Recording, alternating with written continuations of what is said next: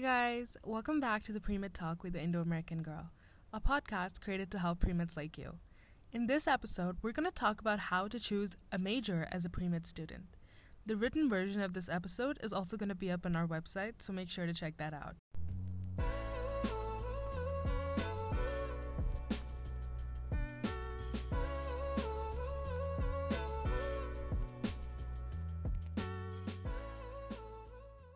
So, before we start off with the episode, I just want to tell you guys what exactly pre-med is.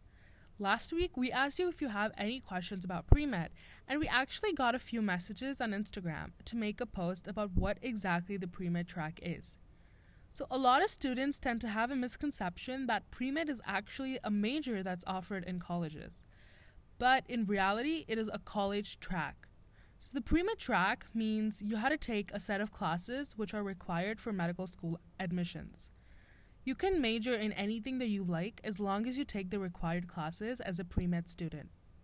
So now that you know what the pre-med track is, how do you choose your major?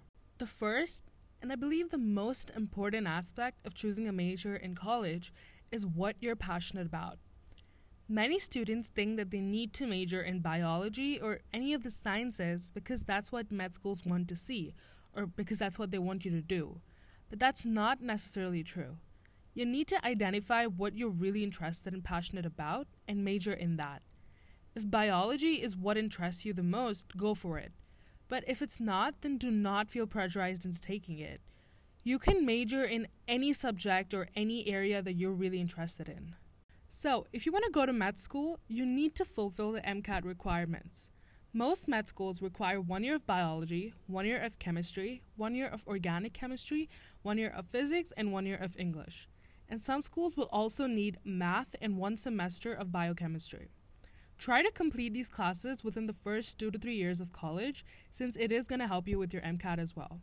If you are a science major, then most of your college requirements will be similar to the MCAT requirements. And as I mentioned in my first episode, make sure that you check out the individual med school websites for their prerequisites. Sometimes it does change from school to school. When it comes to picking a minor, remember that it is not necessary. Minors are 100% optional. Think about how your minor is going to help your GPA or med school application and what skills you're going to develop from this subject. You can also minor in something that's not related to science, if that's what you're really interested in. Many of my friends majored in biology and minored in economics, or majored in chemistry and minored in ethics. Picking a minor will make your application look good and stand out, but if you feel like you cannot cope with so much work, don't do it, because it definitely will affect your GPA at the end of the day. And the last tip is to be undeclared. It's pretty common to stay undeclared during the first year or 2 of your college. You can spend this year to explore your options or complete your requirements for med school. It can be really hard to choose a major, so don't feel pressurized and don't be afraid to be undeclared until you're ready to decide on a major.